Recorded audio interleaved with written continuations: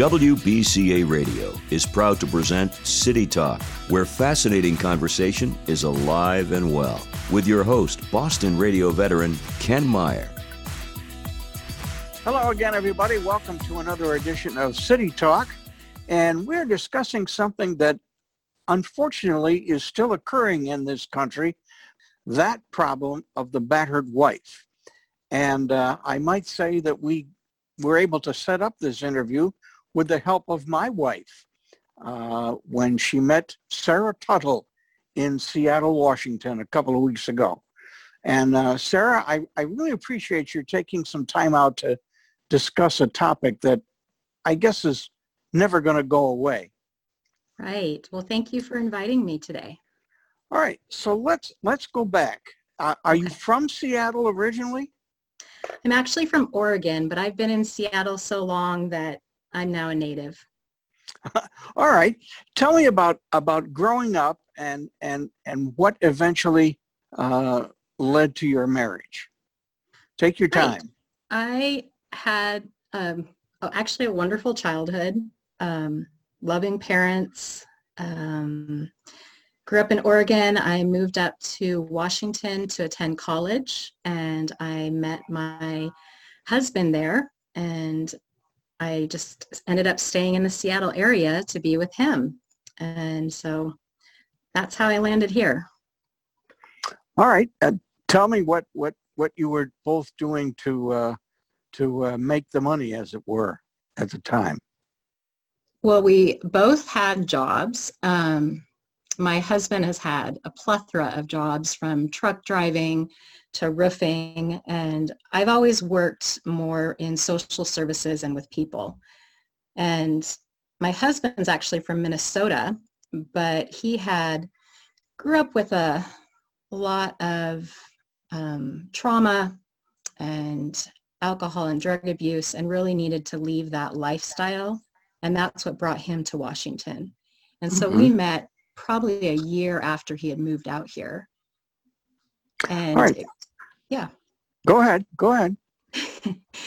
And it was a whirlwind romance for sure. And we married pretty quickly. And the reality was that even though my childhood, I grew up with loving parents and family, I also experienced abuse and trauma. And I carried the baggage of that into my marriage. And my husband, like I said, he grew up in abuse and dealing with alcoholism and drugs, and he brought that into our marriage. And so we brought abuse into our marriage. And we didn't know how to navigate relationship. We didn't know how to get our needs met. We didn't know a whole lot of healthy. And then we added 4 kids on top of that, boom, boom, boom. And it was just a hot mess. So we realized that we needed to reset, that we couldn't continue the way we were, because we loved our kids. Honestly, that was most of our motivation for change, was our children. And we decided that we needed to separate and try to find health and happiness apart from one another. And so that's what we did. And we were able to break those patterns of abuse and develop healthy individual lifestyles. And then we were able to come back and reconcile, which is very rare, but that is our story. And that was through the support of family and friends. We had housing, we had jobs, we had access to domestic violence trained counseling and programs. We had access to everything we needed. And so we were able to learn new patterns of behavior and give our marriage another try. And we have a life today that we absolutely love. We never could have thought possible. And yet here we are. Let's go back a little bit. I'm Sure. always interested in was it your dad that was the abuser in your family? And how can you say that and still say you had a wonderful childhood? Well, because abuse doesn't happen every day of every moment of every day. It runs in a cycle. And so even those that are trapped in, really rough abuse, there are moments of peace. There are moments where things are okay. And I know my parents loved me fiercely. They provided a wonderful education for me and experiences, but they had issues in their own past. And my mom had some mental health issues, and anger was her outlet. And my dad, who I love dearly, kind of would look the other way. So it was your mom that was the abuser in your case. Yes. What would, it's funny, I'm reading a book by a former ball player for the Minnesota Twins, as a matter of fact, Rod Carew, if you know that name. Mm-hmm. And he had abuse in his life from his dad. Okay. And what would trigger some of these things for you or your mom? Yeah, well, a lot of it was back then there wasn't a lot of discussion about mental health issues. And so she didn't get the help that I think she needed. And she battled depression and she battled her own demons. And if you don't learn how to handle those in healthy, productive ways and work towards healing, that comes out often in abuse, unfortunately. Now, I only have one case study to fall back on as far as a battered wife is concerned. And that turned into a rather celebrated case called The Burning Bed, right, which eventually led to a movie, made-for-TV movie on NBC with Farrah Fawcett. Yes. Now, when you met your husband and before you got married, did you notice any signs of physical abuse before your marriage? Right. And when I'm talking about abuse is, yes, it's physical. It can be sexual abuse, but it's also psychological abuse, financial abuse, spiritual abuse. Abuse is a large, there's a lot that it encapsulates. And definitely before my husband and I got married, we both demonstrated abusive tendencies towards one another. Again, it's what we knew. We didn't know any different and new ways to treat people. And, you know, my husband grew up in a really tough situation, and we brought that stuff into our marriage.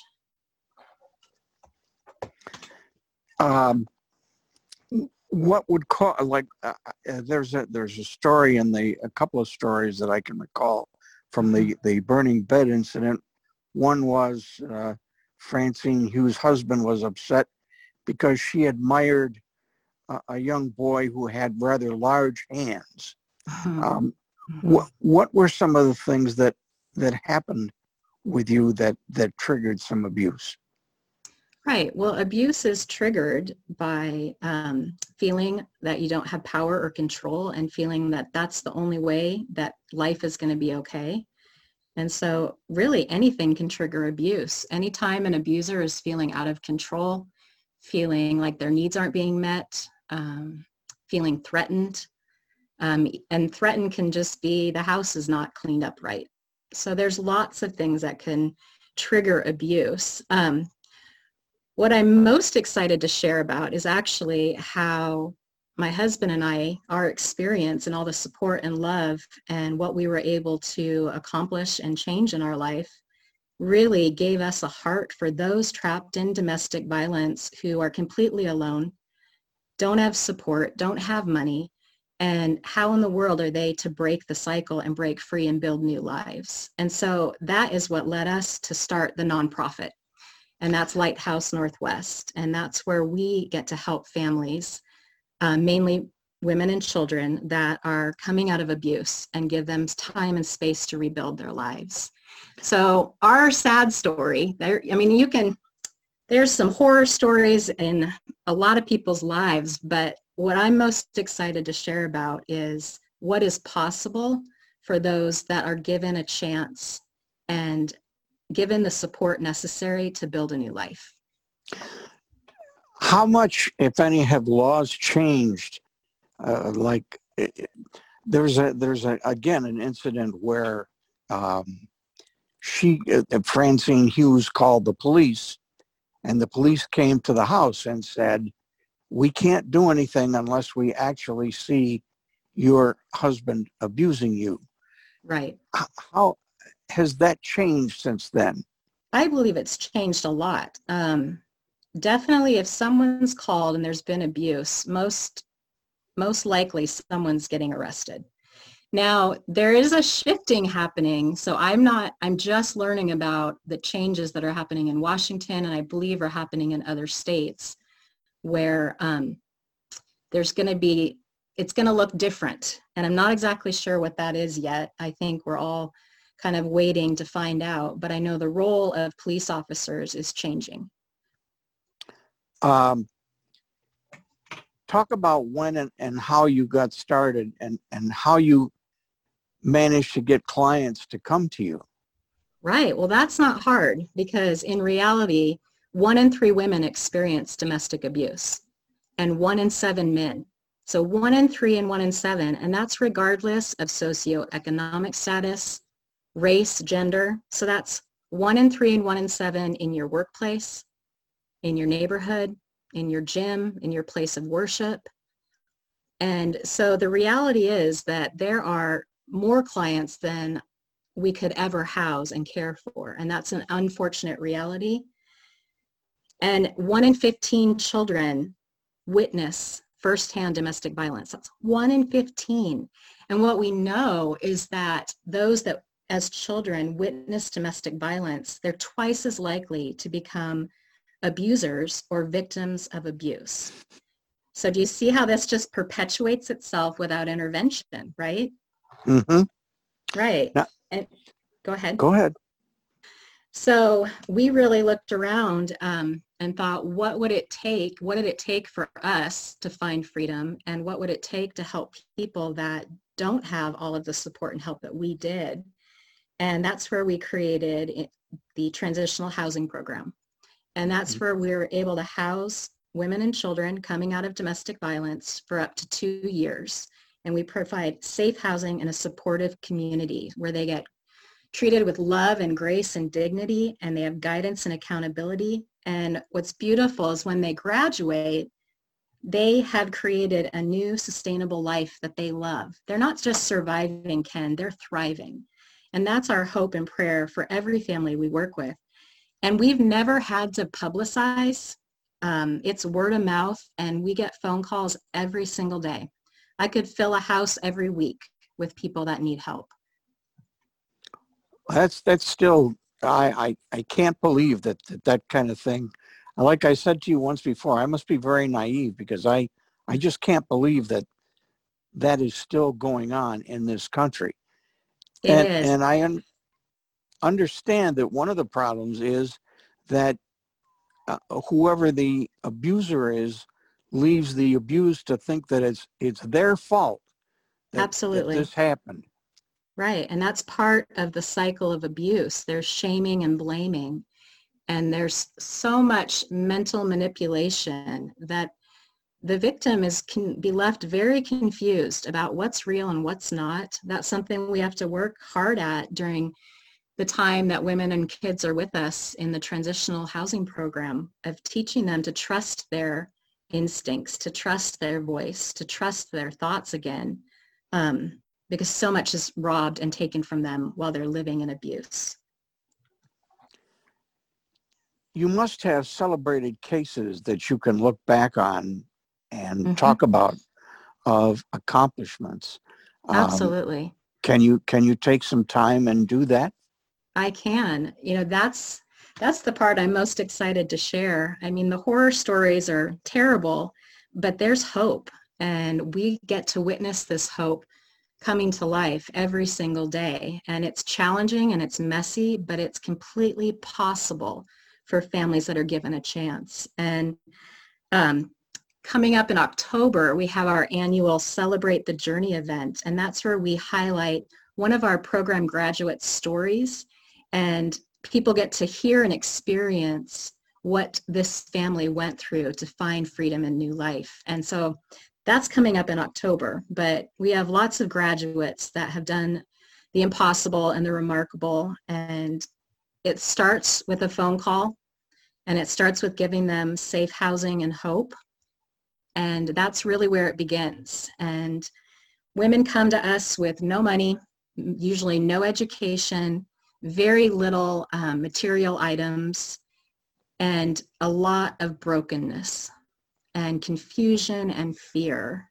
And we have a care team that just wraps their arms around them to restore that hope and provide healing and equipping them and empowering them to live a new life. So while they're with us, they are working through support group, counseling, mentoring, parent coaching, connecting to training and education. We begin to invite the women to dream again. What is it they'd want to do in life? What career would be satisfying to them and provide for their family? And as they dream, hope's restored. And as they accomplish their goals of going to school, of paying off debt, of building up savings, they really begin to believe that they can live an independent life that they love. And we've had people come to us that have been in abuse since childhood, just horrific things that we just can't believe anyone would ever perpetrate on another person. And yet they come and they live with us. And a lot of them describe it as like a full life immersion where they're learning to live and think in a new, healthy, loving way because of the people that are surrounding them. And they learn and practice new skills, and they're equipped to identify what abuse looks like, what they know what it feels like, and they're equipped to know what does healthy, loving relationship feel and look like, so that when they transition to permanent housing, they aren't going to fall for any traps again, right? They're not going to miss the cues of abuse or potential abuse. And it's exciting to watch them begin to regain power and control over their own lives. Are you able to set up like a school program or help pay for a tuition to help further their education? Right. So we partner with the state. Here in Washington, the state has amazing programs that will cover education and training. And so we don't try to do it all ourselves. We work really hard to connect the women and children to their community so that they become no longer isolated as they were in abuse, but they're a part of what's happening in the world around them. And so we work with local healthcare facilities, chiropractic clinics, karate places, yoga, gyms, churches, as well as the state, which helps us with education and training. Tell me about the size of your staff, if you can, and some of their background that they did before they came to you, and how they came to you, or what you were able to do to help them become members of your staff. Right. Well, like I said, this was really birthed out of my own life experience. And so my initial staff back in 2013 was made up of a woman that really mentored me through the process of healing and learning what healthy relationships look and feel like. She joined me. And then there were other people from other nonprofits doing similar work that came alongside me to really help lay the solid foundation. And right now we have a staff, we have a life coach, and she came to us through a mutual acquaintance, and she also has experienced trauma in her past. And she walks beside the women to help them learn how to budget, how to handle their finances, how to acquire the life skills really necessary to thrive in life. And then we have an advocate, and she is another woman that walked through pretty horrific abuse and was able to successfully flee from her abuser and build a new life. And she walks beside the women, helping them navigate the court system, the state systems, making sure that they have all the resources that they need, as well as helping them navigate some of the healing process.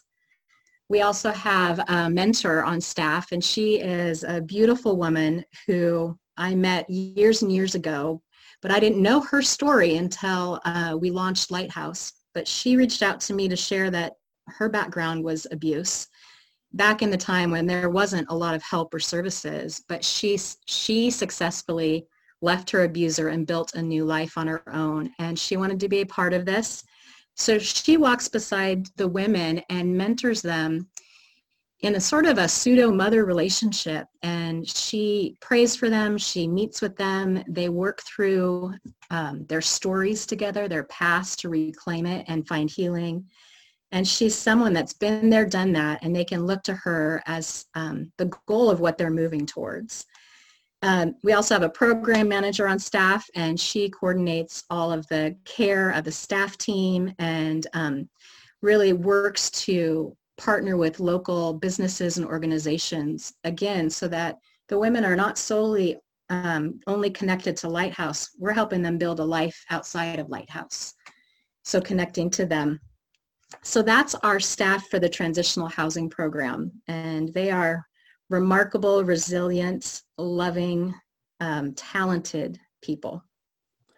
Is anybody an attorney on your staff? No, but we sure utilize a local nonprofit that has attorneys that specifically work with those coming out of domestic violence. Do you ever get calls from people that want to come and see you, but they're afraid to leave their home situation?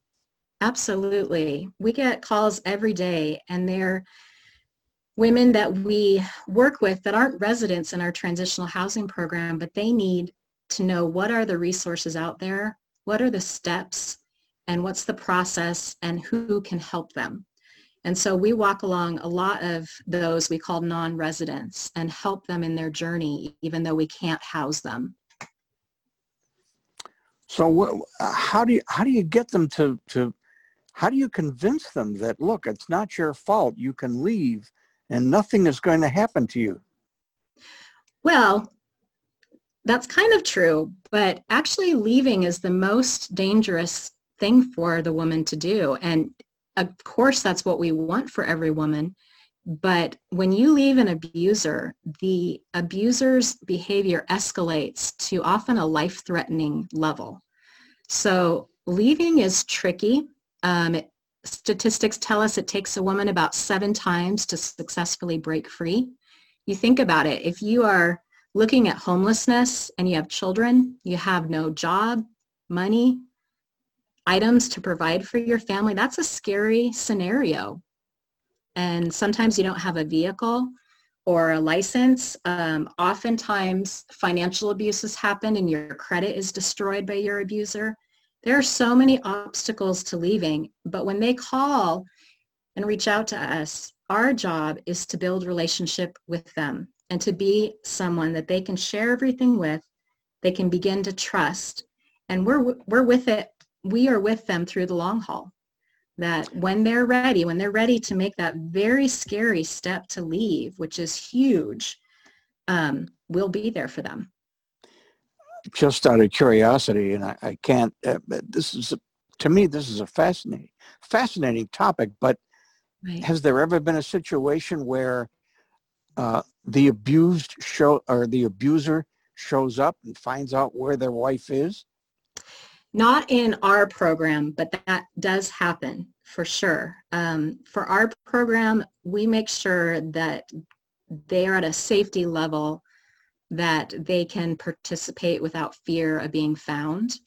Our homes are confidential, but we also partner with other nonprofits that actually focus more in on that initial time when a woman leaves, and it's called a shelter. So shelter is, it's not the program, but it's a safe place for a woman and their children to land, and it's completely safeguarded and confidential so that they cannot be found there. That's usually the first step, and we work with other organizations on that. We're the step after that where a family is ready to begin the healing and rebuilding process, and that's where we step in. All right, this started 8 years ago. Has the abuse rate increased or decreased since then? The statistics I have continued to look at have not changed. But what I know is we're committed to breaking the cycle of abuse one relationship at a time, and we're seeing that happen. So our personal statistics for our organization, we see change. Because what we believe and what we see happening is if we can help one family learn to build a new healthy life and relationships, it doesn't end with them. It gets passed through their children. It gets passed on to their extended family and friends. And our graduates will call us and say, oh my gosh, I just taught someone how to budget for the first time. They're sharing their skill set with those in their sphere of influence. And that's how we believe we're going to break the cycle ultimately. It can't just be us. It's got to be the multiplication process. How many people are in your housing program right now, as far as victims are concerned? So the survivors are one transitional home. We only house 3 families at a time. So there's 3 families. And what's happened is we've developed this program. We've developed the nonprofit for a solid foundation, and we are now beginning to replicate, which means we're opening more homes. And our goal is to open homes throughout South King County and then spread to other states, because we really believe that change is possible and new life is possible, again, if the families are given a chance. I know that, this is way off the topic, but I know that there are families that will take in guide dogs, for example, and help train them. They're foster homes. Are there families that do the same thing for domestic violence cases? Yes, I've housed people. I know a lot of people that have. Here's the tricky thing though, Ken. Domestic violence is a learned pattern of behavior, and there's a lot of nuances to it. And if you aren't trained to understand it and to know what's safe and what isn't, unfortunately, you can make some missteps that create more harm for the families. And, that was some of my husband's and my experience. We had a local church that loved us, but they were very uneducated about domestic abuse and what that looked like and what help really looked like. And they loved us, but didn't know what to do with us. So it caused the harm to continue much longer than it probably needed to. So our heart is really to educate. We have another program, an awareness and action program, and that's where we work with organizations and businesses and the community to really help people understand the realities of domestic violence, and then encourage them to connect those that they know to professionals like Lighthouse and other organizations. There's only 1% of people that are experiencing domestic violence reach out to professional organizations for help. 1%, Ken. Isn't that wild? Who do you think they reach out to? That doesn't seem, that figure it's mind-boggling. It is. Honest. So who do you think they reach out to, though? I have no idea. I would think maybe a relative or a neighbor. Yes, their friends and their family. That's who they reach out to first. And so what we do is we work to get into neighborhoods, into the friends and families, to educate them, to help them connect those people to organizations like Lighthouse that can really come alongside and help. It's like if you have appendicitis, you go to a doctor for help, right? Not a friend or a family member. Yeah, right. Someone experiencing domestic violence, you've got to go to trained counseling, trained staff to really be able to help you in a way that you're safe. Do you go out and speak to various organizations? And if so, what are they? Yeah, we've spoken at schools, we've spoken at churches, at local businesses, chiropractic clinics. We've spoken at MOPS, Mothers of Preschoolers groups. Any group that invites us, we are there. Now, when you say schools, youngsters?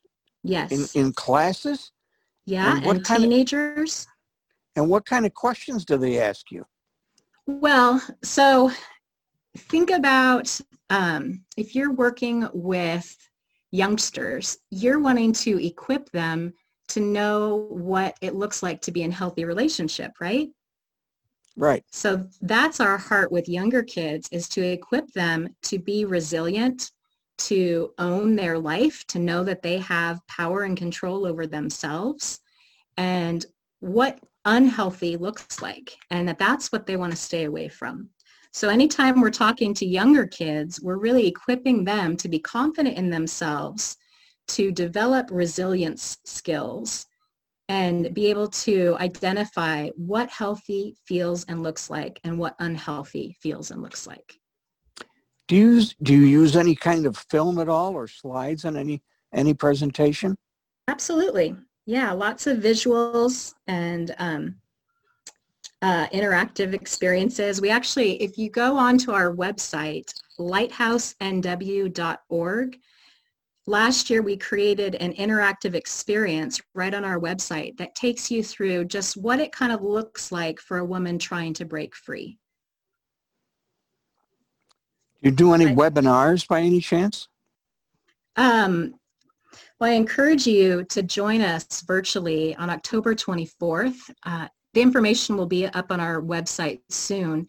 And that's where we are going to take people through an experience of one of our graduates' story, from living in terror of domestic violence to now having a new thriving life she absolutely loves. And so that would be an amazing way to really begin to understand what it takes to break the cycle of abuse and what it looks like to find freedom.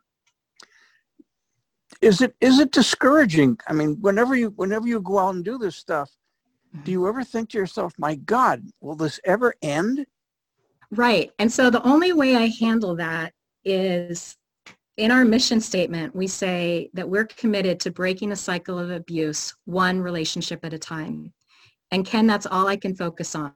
I look at one relationship and the next one and the next one and the next one, because it's too much. It's too overwhelming when I look beyond that. Does Lighthouse have any plans of branching out beyond the Northwest? We do. So we're in the phase right now of replication. And so we just have hired some more staff so that we can begin to raise the funds necessary to open up more homes. And our heart is to expand as far and wide as we possibly can. But if these people come to you with no money, right? How do you get? I mean, do you ask for contributions when you go out and speak? Go out and speak. We raise an amazing amount of money in order to help the women, and we have such faithful and generous donors that provide, whether it's they need diapers or they need shampoo or they need gas for their car. We have people that give as much as and beyond what they can. And then we have people that financially contribute every month. And that's how we keep our doors open. All right. Are there other websites that you know of that you would like to give to our audience? Right. Again, if you go to our website, at lighthousenw.org, we have a page that's resources, and that links to a lot of different organizations that come alongside people dealing with domestic violence as well. Northwest Family Life is a local organization that we just think is wonderful. That's one that's on our website. There's quite a few on there. Mm-hmm. How about, do you ever get any police officers to come and speak? So we haven't, but we partner with the police for sure. And they know what our home is and that we're here and what we're doing. And they're definitely grateful for the work that we do. Well, I enjoyed this very much. This is, in one way, it's a rather sobering topic, yes. But in another way, it is also a revealing topic. So before we decide to end this wonderful conversation, is there anything that you would like to take time and say to our audience? I would just invite the audience to really take in the statistics of the 1 in 3 women and 1 in 7 men and 1 in 15 children, and realize that this is going on around them. Whether they see it or not, abuse really thrives in secrecy. And the way we uncover it is through relationship. So building trusting relationships with our neighbors and our friends and our extended families, that's when people are safe enough to open up what's happening in their life, and they feel safe to reveal the real ugliness that might be happening. And that's the point where whoever you are, if someone's telling you things that sound like abuse, that's when you can connect them to the state and national resources so that they get professional help and guidance and are given an opportunity to build a new life and to be safe. All right. Give your website one more plug. Why not? Our website is lighthousenw for northwest.org, lighthousenw.org. All right. Sarah, thank you so much for taking some time out to come on the air and talk with us. You have a remarkable story, and you are a remarkable woman. And I admire you and commend you for your work. And I hope one of these days you're going to come up to Boston. I'm planning on it, and I would love to meet you face to face. Thank you, Ken, for your interest and your care. I appreciate it. And that will do it for another edition of City Talk. Thanks for listening to another great conversation with Ken Meyer and friends. You can contact Ken by email. The address is kjmeyer7@gmail.com. That's kjmeyer7@gmail.com. Tune in next time for more conversation with Ken Meyer on City Talk.